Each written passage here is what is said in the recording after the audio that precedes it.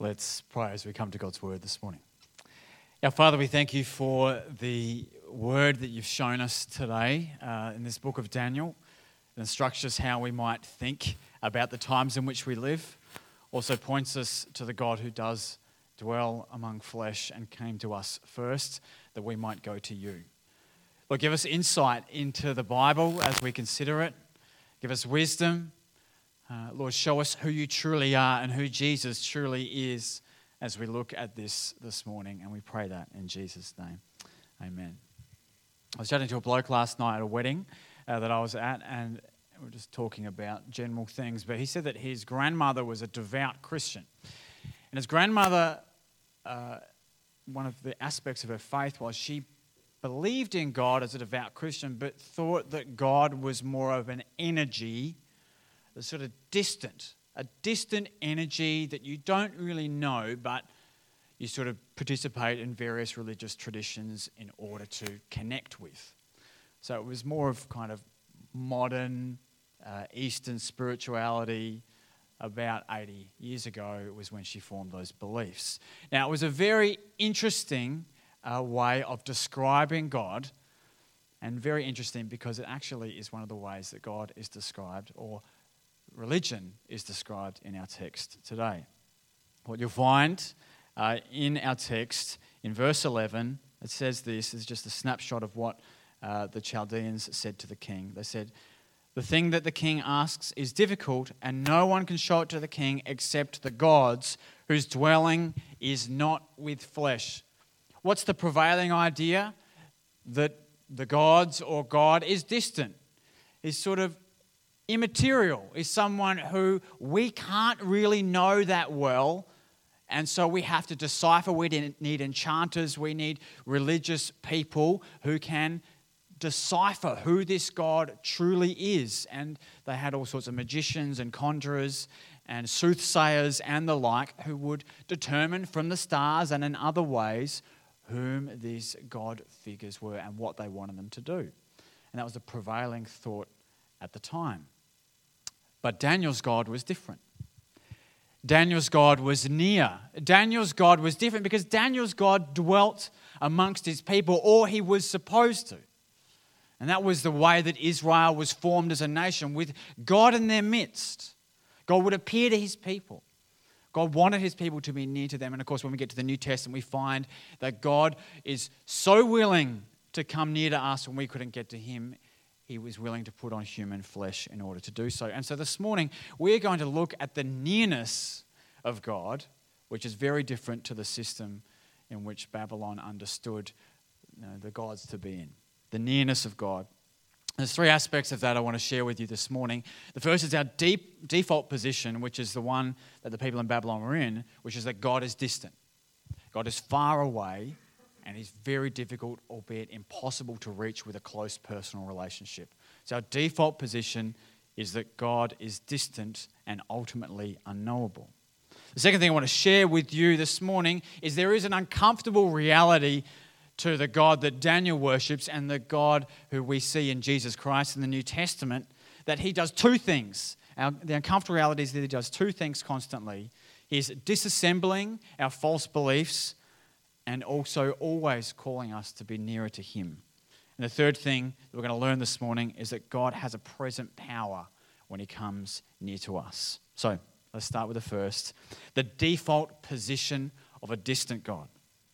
Now, the king in our text today makes a fairly impossible demand of his sort of plethora of wise men, enchanters, these magicians who would have been in the ruling class in the king's royal court. These would have been people who would have advised the king on what he ought to do. Do you remember in the New Testament there were these wise men that came from Babylon? They're called the Magi, and they were the ones that had seen in the stars that a new king was to arise. And they came to worship Jesus because he was this new king, but they came all the way from Babylon. Well, these same ideas were going on these 600 years or so earlier in the book of Daniel. People used to read the stars to work out what was going on in the world. They had all sorts of ways in which they would discover what was happening in the world. Soothsaying, or the idea that you would look into the entrails of dead animals to work out what was happening in the world, was a very common practice. at the time. But the king, for some reason, didn't trust his enchanters and soothsayers and magicians. He didn't trust his court of advisors because he had a problem which the culture and the religion couldn't solve at the time. There was no ordinary means that could solve the king's troubling dream that he had. He knew that this was an issue that only true power could deal with. And the king, for whatever reason, is very skeptical of the system of belief in the culture in which he lives, which is really interesting. So the king's at the top, and he still doesn't trust that these guys really know what's going on. He's looking for something greater, a greater power. He doesn't trust the cultural elites or the authority over the way things ought to be. He's skeptical. And so because of his skepticism, the king would only believe in a demonstration that, he would only believe those that demonstrated true supernatural power, right? Because the king has this dream and he wants an interpretation, but he wants the people to show him both what the dream is first and then the interpretation. Now, I think anyone could come to you if you had a dream, and if you explained the dream, interpret it for you. You know, they could give you all sorts of different ideas. We could say, well, this means that, and that means this. But to actually explain the dream itself in detail, nobody can read minds. And so this kind of power only comes from God alone. Even the magicians themselves acknowledge that. So the king Nebuchadnezzar is looking not just for conjuring and vague interpretations, but concrete facts and detailed insight into his problem. The problem is that this king is brutal. We know because the kings of Babylon tend to throw people to the lions. We know that the kings of Babylon, when you don't do what they want, they'll rip you to shreds, literally.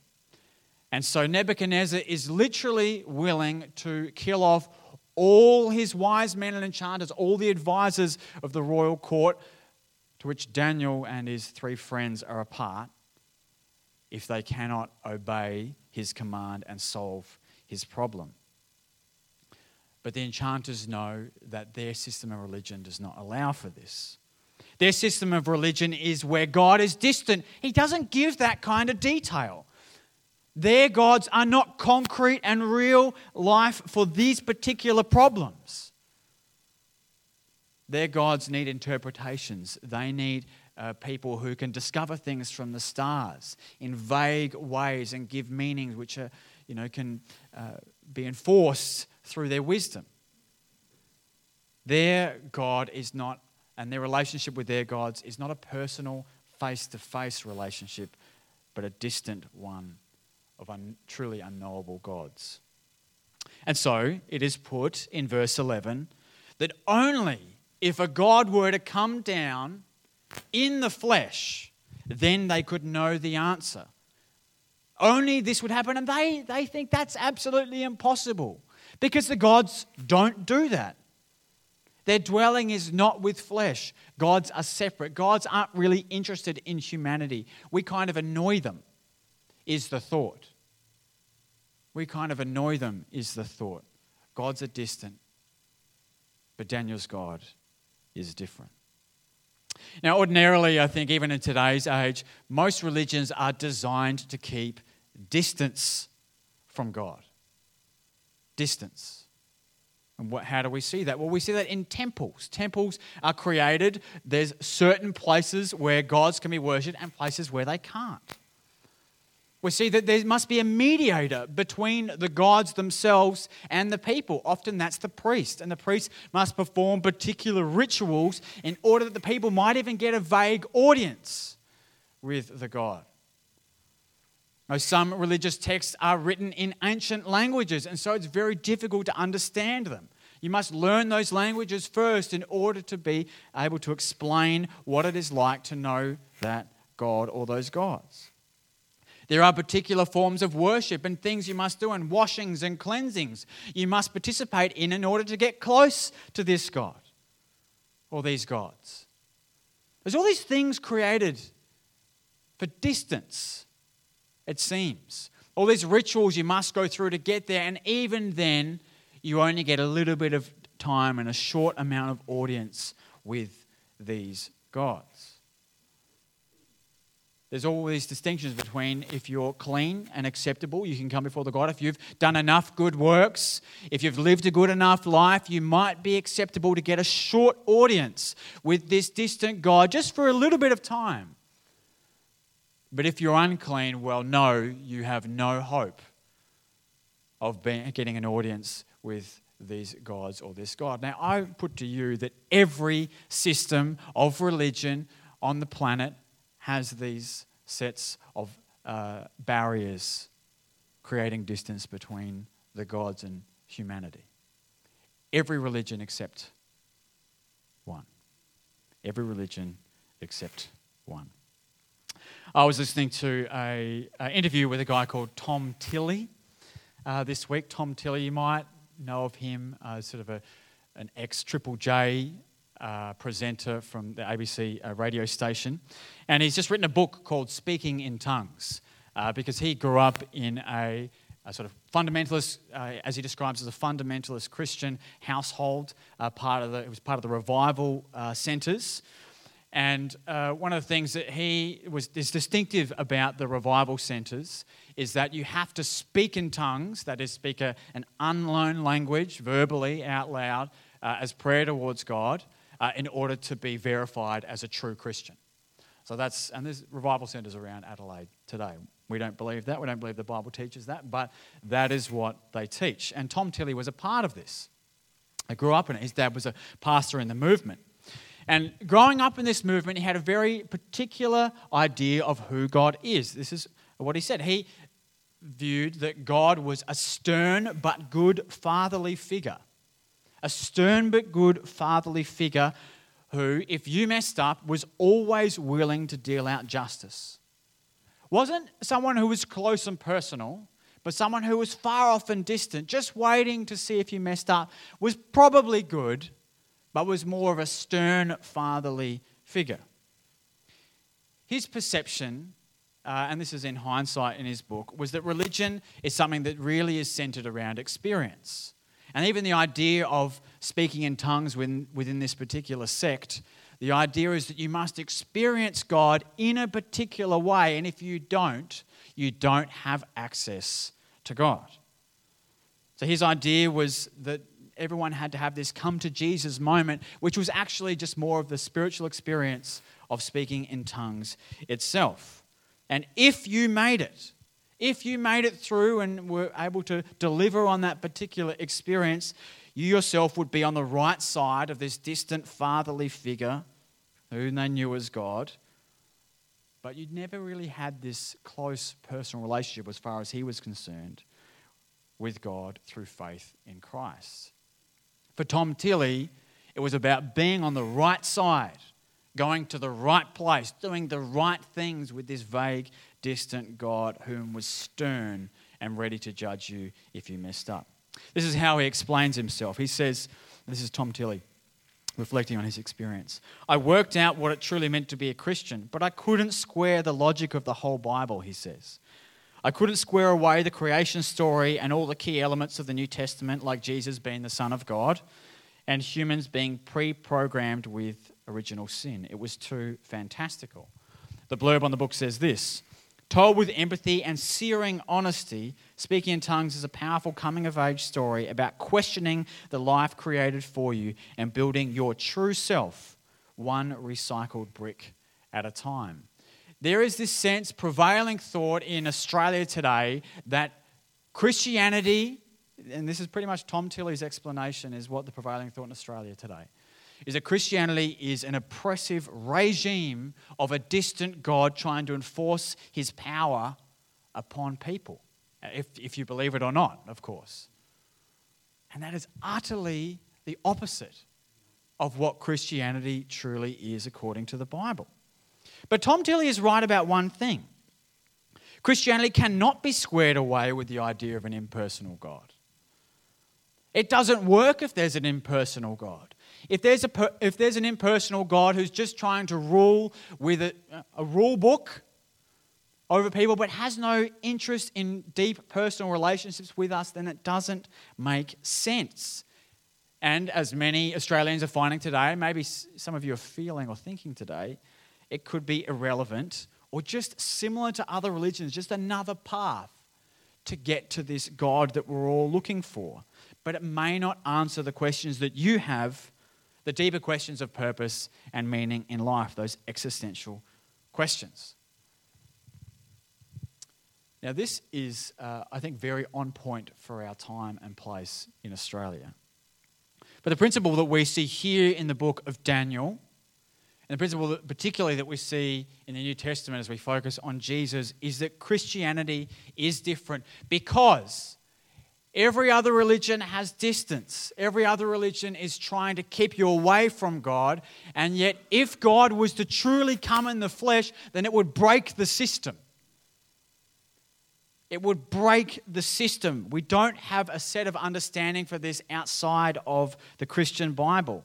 If God is willing to come face to face to us, if he is willing to be immanent rather than distant, if he does demonstrate supernatural power to answer the biggest, deepest, the most difficult questions of our time and lives, if he is able to do that, then we should actually be in the same boat as Nebuchadnezzar. We should listen to it.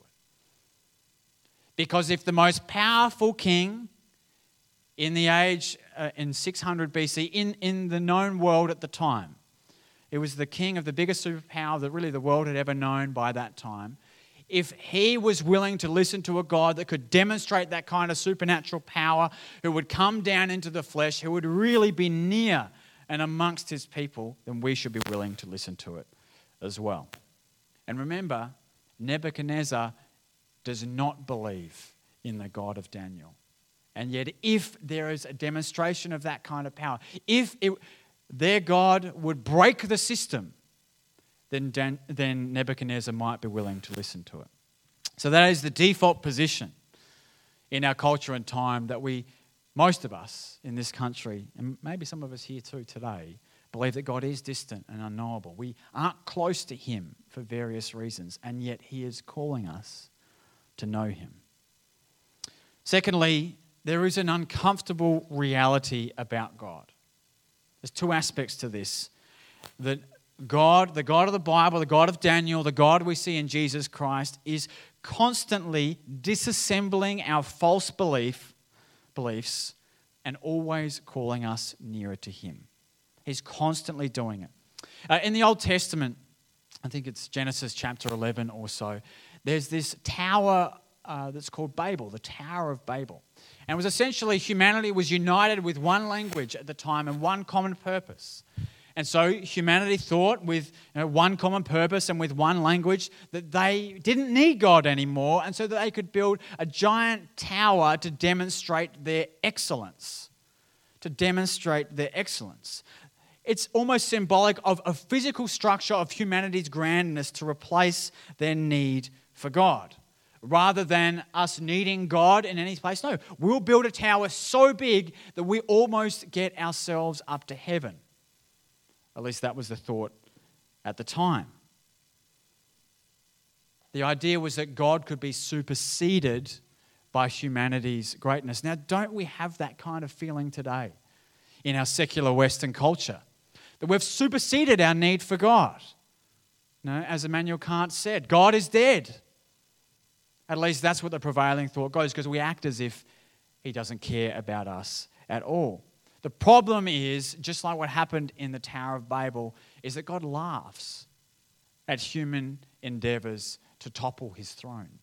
He laughs at us, Psalm 2 says, and he disturbs us by splitting our languages apart, by giving us disunity, by not allowing it to work out.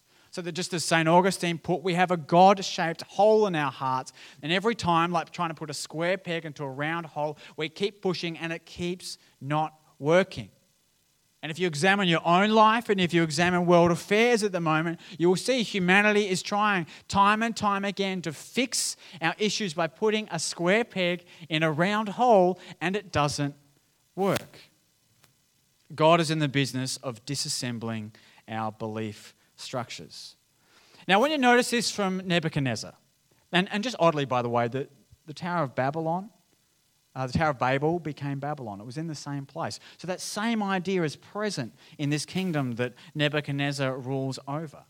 But Nebuchadnezzar had got to the point where he'd seen things in his reign as king, and he'd experienced things which he realized, particularly in this dream, he realized that he needed something else, some other power to answer it. And he was willing to put the might and the brutality of his kingdom to work to get this out of his wise men.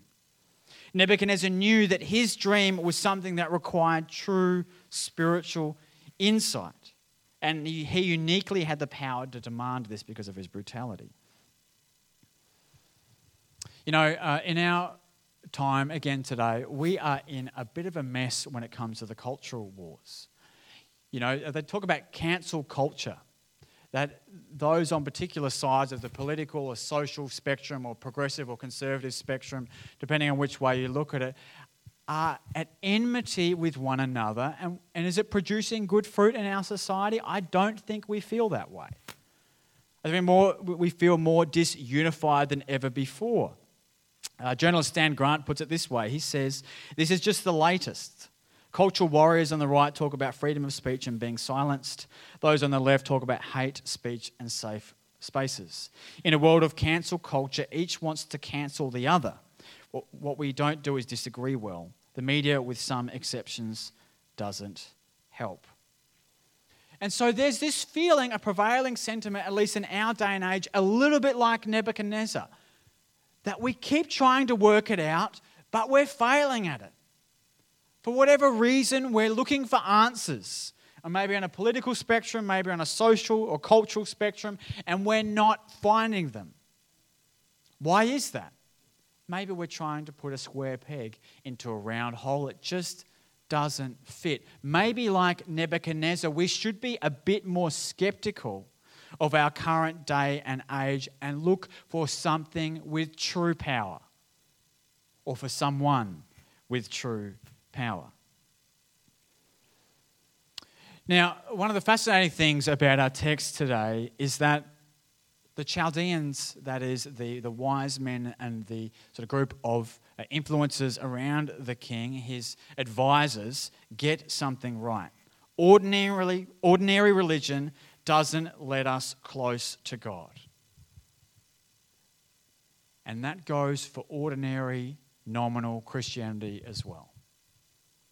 If you're a person here this morning listening to this who has gone to church out of a tradition, if you are here or if you're listening to this because you think it's the right thing to do, maybe you grew up in the faith, maybe you've just had an awareness of Christian things, maybe you just think it's a good thing to go to church.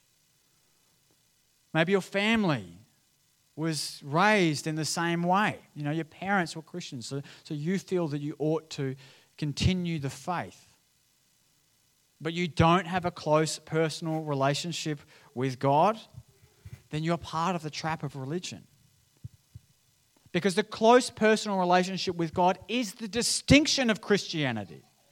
It is that God is near, that He has come close in Jesus Christ, and that through faith in Him we do have access to God. But if you keep trying to work your way in to access to God in other ways, through doing good things, through being a good person, through perhaps even that you've been baptized, perhaps that you've had your communion, perhaps you've lived a good life, you've been good to your family, you've messed up a few times, but on the most part it's pretty good. That is not enough. Because that doesn't change the distance created by you having an impersonal God that just does things for you when you want Him to. No, the true God is actually a bit more like a lion. The true God is fearsome. The true God is someone that when He is near to you, you know it. The true God that when he is near to you, you tremble and you quake because the holy God is in the presence of his people. In the book of Isaiah chapter 6, what happens when he sees God? He falls down on his face. He cannot even look up. And he suddenly realizes, the prophet Isaiah, when he has a vision of the true person of God, that he himself is tainted by sin. And the people he lives amongst are also tainted by sin. There is no way he can get close to this God unless this God takes away his sin himself. And so what we see in Nebuchadnezzar's skepticism points to, I think, three uncomfortable truths. The first uncomfortable truth is this, is that we need God, but that he doesn't need us. We need God, but that he doesn't need us. Notice that God is not disturbed by a dream. You will never read the Bible and have God being disturbed by a dream. You know, Jesus, when he was with his disciples in the New Testament, that they went out on a boat. Jesus goes to sleep on a cushion, it tells us in the text. There's this big storm picks up on the Lake of Galilee, and the disciples are all afraid that there's waves crashing over the boat. They're fearful that they're going to die. What's Jesus doing? Sleeping. Why? He's not afraid, is he? Sleeping like a baby, Jesus is, because he is not troubled by dreams like Nebuchadnezzar is. The most powerful man on earth at the time in the book of Daniel was Nebuchadnezzar, and he was utterly troubled by a dream. Yet God is not troubled by dreams. The truth is that we need God, but he doesn't need us. And yet there is an aspect of beauty to this uncomfortable truth.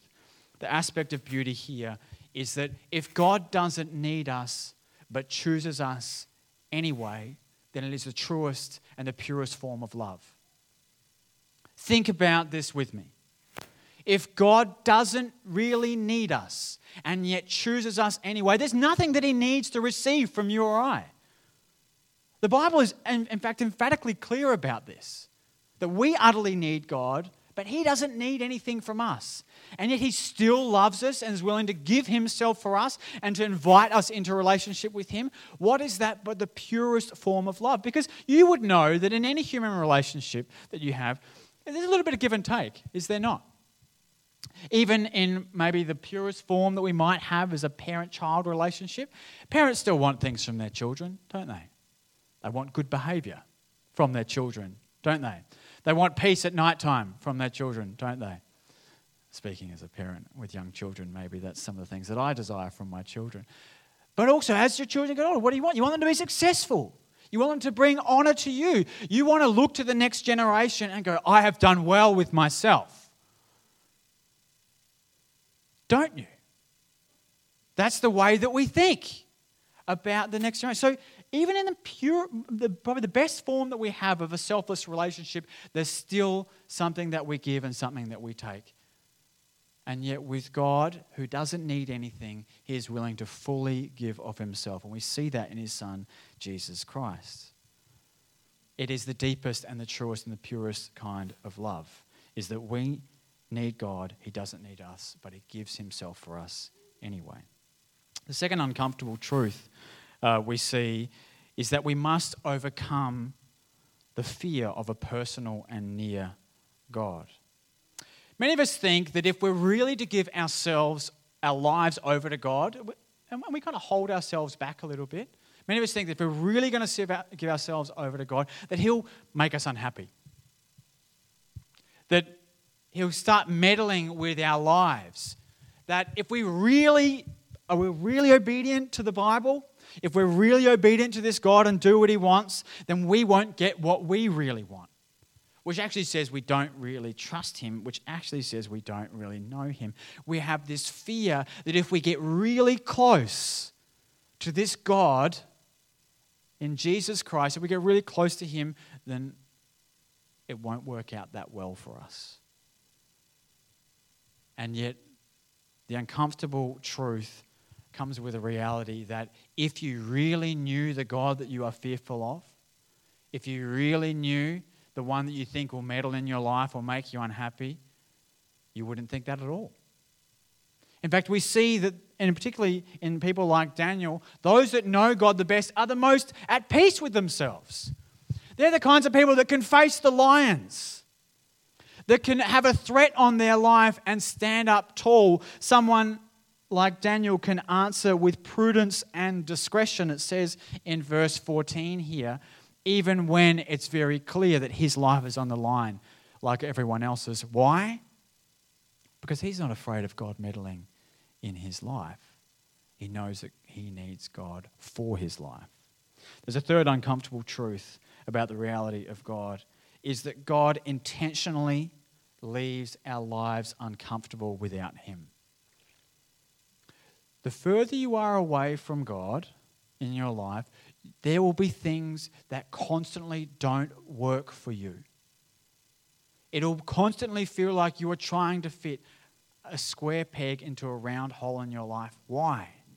Because you are distant from God, and God leaves it so in order that you would discover how it truly feels when you are satisfied by him, when you find your fit because you know your maker. And so if you're finding life particularly uncomfortable, know this, that God is a good and wise Father who cares for his children. If you're a Christian person, if you really believe in Jesus Christ and your life is particularly uncomfortable at the moment, know this, that God is using these circumstances in order that you might know him who raises the dead, in order that you might know him who has life after death, who works sweetness and patience and perseverance into those that are suffering. Know this, that God's own Son, the Lord Jesus Christ, suffered and through suffering became perfect by being obedient to death. And he experienced a much greater glory by going through the uncomfortability of being in humanity and dying the worst of deaths, even death on a cross. Know this, that the more uncomfortable you are, the more Jesus is actually pulling you in, drawing you to him, that you might be more satisfied in him. Because, newsflash, we will all suffer and die. And yet there is an eternal weight of glory which cannot even be compared to our suffering on this side for what is to come. Let me finish. We've looked at the default position that everyone really, for the most part, in every religion, in every belief system, sees God as distant and ultimately unknowable. Secondly, we've seen that there is an uncomfortable reality to God, that he is constantly allowing humanity to fail in putting up structures to avoid him. But he's also at the same time constantly drawing us near, pulling us in.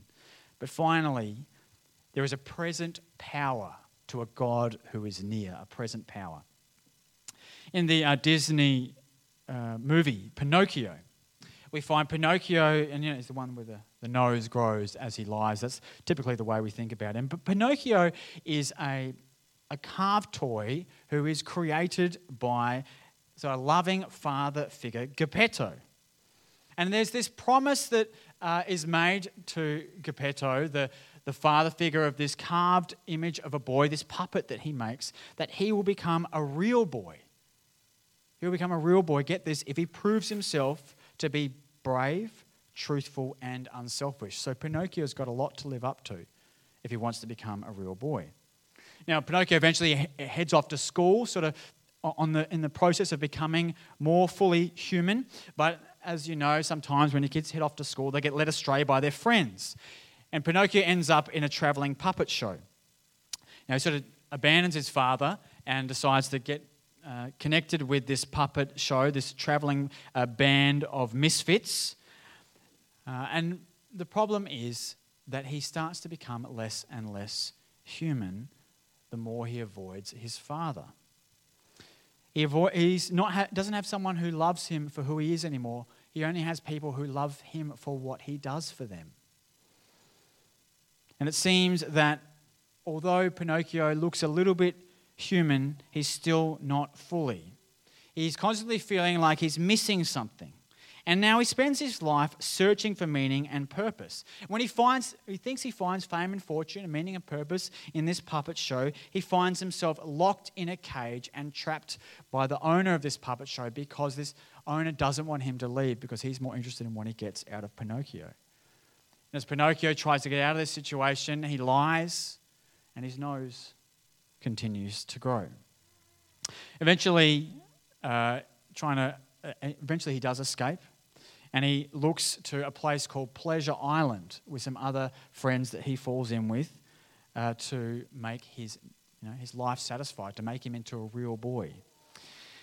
And on this Pleasure Island, he ends up gambling and drinking. I didn't know that they did this in Disney movies, but apparently there's gambling, drinking, smoking, all the things that you shouldn't do if you're a little carved creature. And he's on this Pleasure Island doing all this naughty stuff, but what he doesn't realize is the more that he does these things, the less human he becomes. In fact, he begins to turn into a donkey's ass. Like he turns into a donkey, and part of his body begins to become totally unhuman.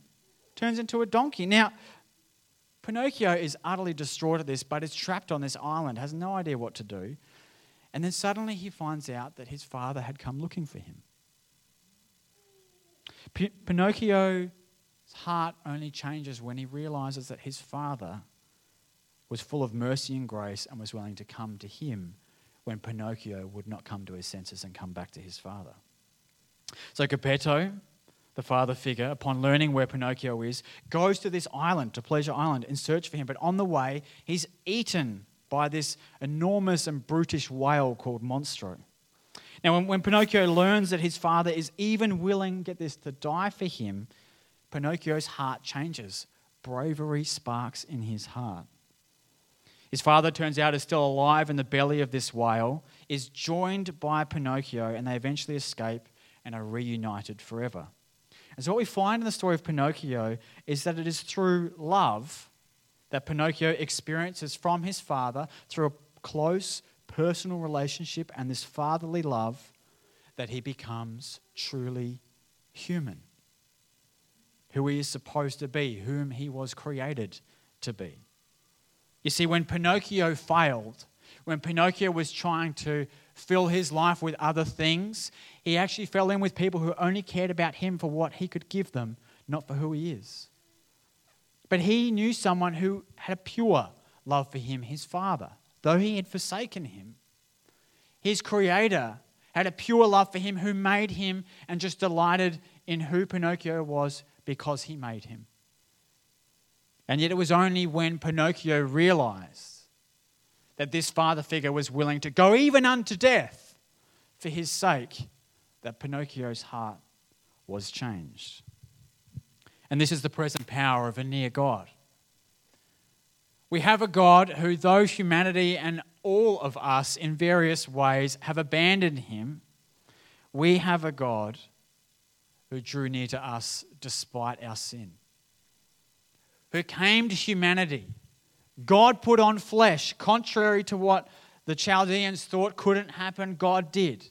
God put on flesh and came to us in the person of Jesus Christ.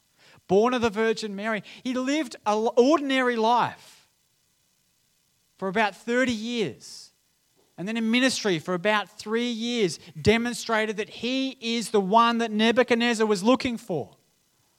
The one who could truly step into humanity and answer our deepest questions of need, which is this God-shaped hole in our heart that we've constantly been trying to fill with a square peg put into a round hole, and it hasn't worked. And God has allowed it not to work in order to save room for his Son.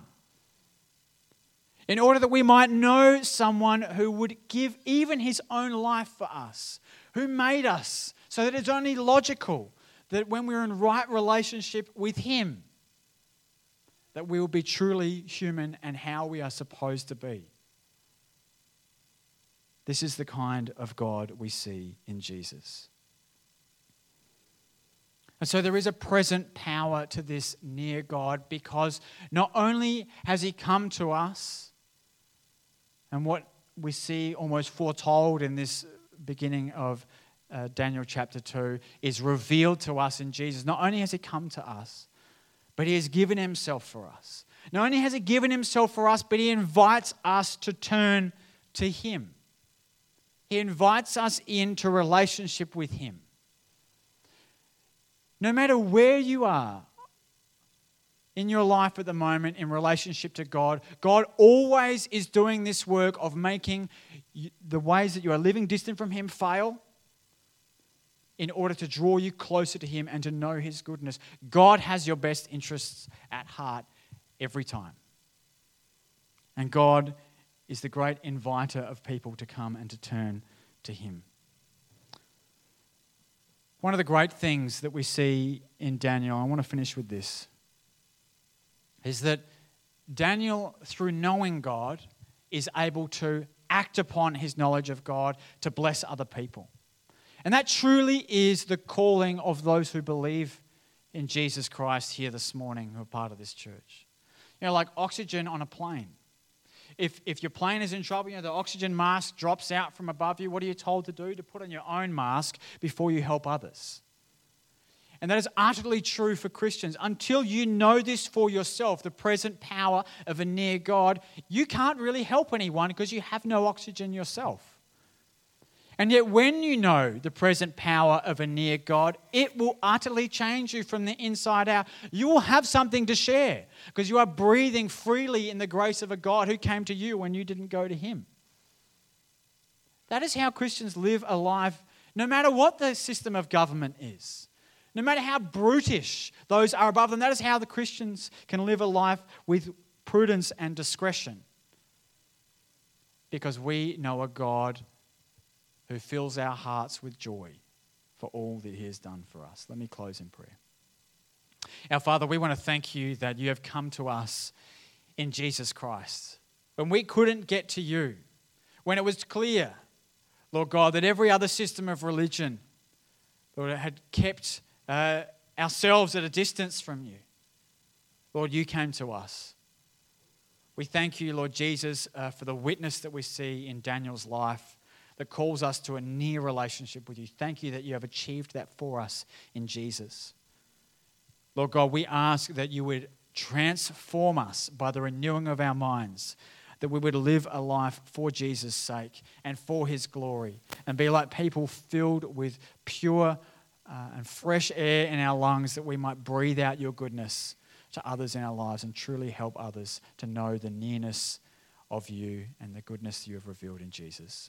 And we pray this in his name. Amen.